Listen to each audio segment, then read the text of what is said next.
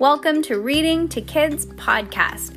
I'm your host, Jenna. And I'm your host, Peyton. And we're here to read to you or with you. We know that sometimes moms and dads don't always have the time or the motivation to read to their kids each night, and we know how important it is. So, on those nights that you're not in the mood, we're going to do it for you. Can't wait to read with you. Good job, Peyton. High five.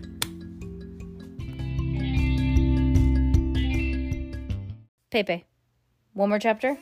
Yeah? You want me to read one more? Okay, one more. We're losing her quick, you guys. She's starting to fall asleep. You Have to Stop This. Secret Series by Pseudonymous Bosch, Book 5. Chapter 13, page 123. The Mummy's Laugh. Who pulled off my finger? I want my finger. The woods were cold and gray, and the trees bare and ashen. Yo-Yoji ran faster and faster, but the voice behind him kept getting louder and louder. Who pulled off my finger? I want my finger. I didn't mean to take it, Yo-Yoji shouted over his shoulder. Cass threw it to me.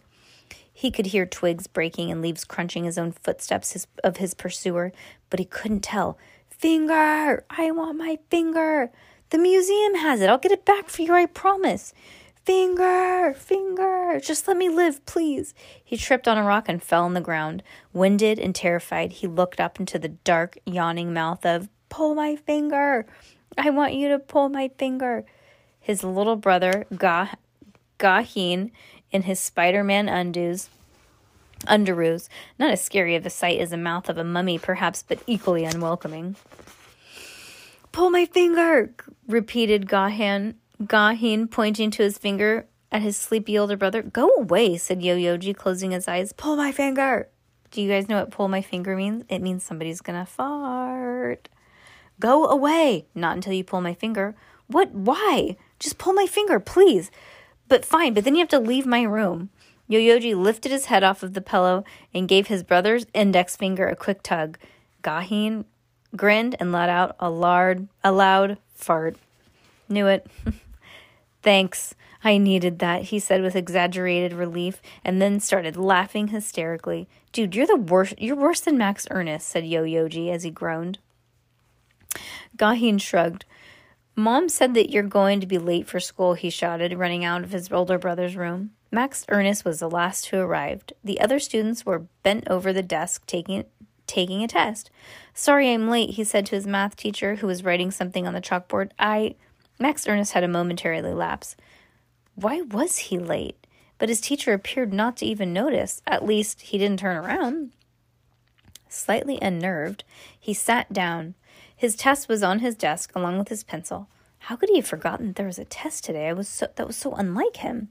When he saw what was written on the test, he frowned. There wasn't any words or numbers or any syllables or hieroglyphs. Strange that it would be a math test. Although, of course, ancient Egyptians were very good at math. He glanced around the classroom. He could read hieroglyphs, yes, but sure to the other students, he would not be expected to translate. From ancient Egyptian, could this be a message written for only him? Max Ernest scrutinized the hieroglyphs, trying to make sense of them. Secret. He sounded out loud. Secret.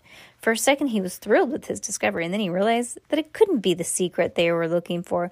It was just a modern word. It was just the modern word, rendered phonetically in hieroglyphs. When somebody was somebody playing a joke on him, taunting him? He looked up. The teacher was walking towards him. Wearing the clothes of a math teacher, he had the face of the mummy. The mummy grinned at Max Ernest, revealing a dark hole inside his head. Congratulations, Max Ernest. You figured it out. The mummy extended his four-fingered hand. Terrified, Max Ernest shook the mummy's hand, only to experience the electrifying jolt of his alarm clock. It was time to get up. Cassandra, my dear, come get off your ear. The jester looked down at Cassandra, concerned with concerned eyes. The bells on his hat gently jingled. Around them, the red and white striped sides of the tent bellowed in the wind. Time is running out. Stop lying about. Cass raised her head. How long do I have? She asked, fighting the sense of panic that was overtaking her. And in answer, the jester picked up an hourglass of off of a card table and turned it over. As the sand began to pour, the sides of the tent gave way and flew up into the wind as if they were light as paper. Cass blinked. When she opened her eyes, the jester was gone, and she was standing in a vast, silent desert. Ahead of her, a black and white bird, an abyss, flew in circles above an enormous sand dune. Cass could feel the bird's dark eyes on her, waiting for her. She started walking towards the dune, her bare feet sliding back and forth in the sand with every step. On her finger, the gold abyss ring pulsed. It felt warm. Soon, Cass thought, I will know the secret. The points of her ears pricked in anticipation. Suddenly, a hot wind stirred the sand and forced the bird to flap its wings harder. The bird's movements became electric, with his circles larger. The wind got stronger and stronger until the sand was blowing big gusts off the top of the dune. The sand stung Cass's eyes and blew into her mouth and her hair and her ears. The abyss could no longer hold its position. With a single plaintive cry in Cass's direction, he flew off into the horizon. Protecting her face as well as she could, Cass trudged forward, determined to reach the dune. But the closer she got, the smaller the dune became. It was as if she were falling further and further away rather than coming closer.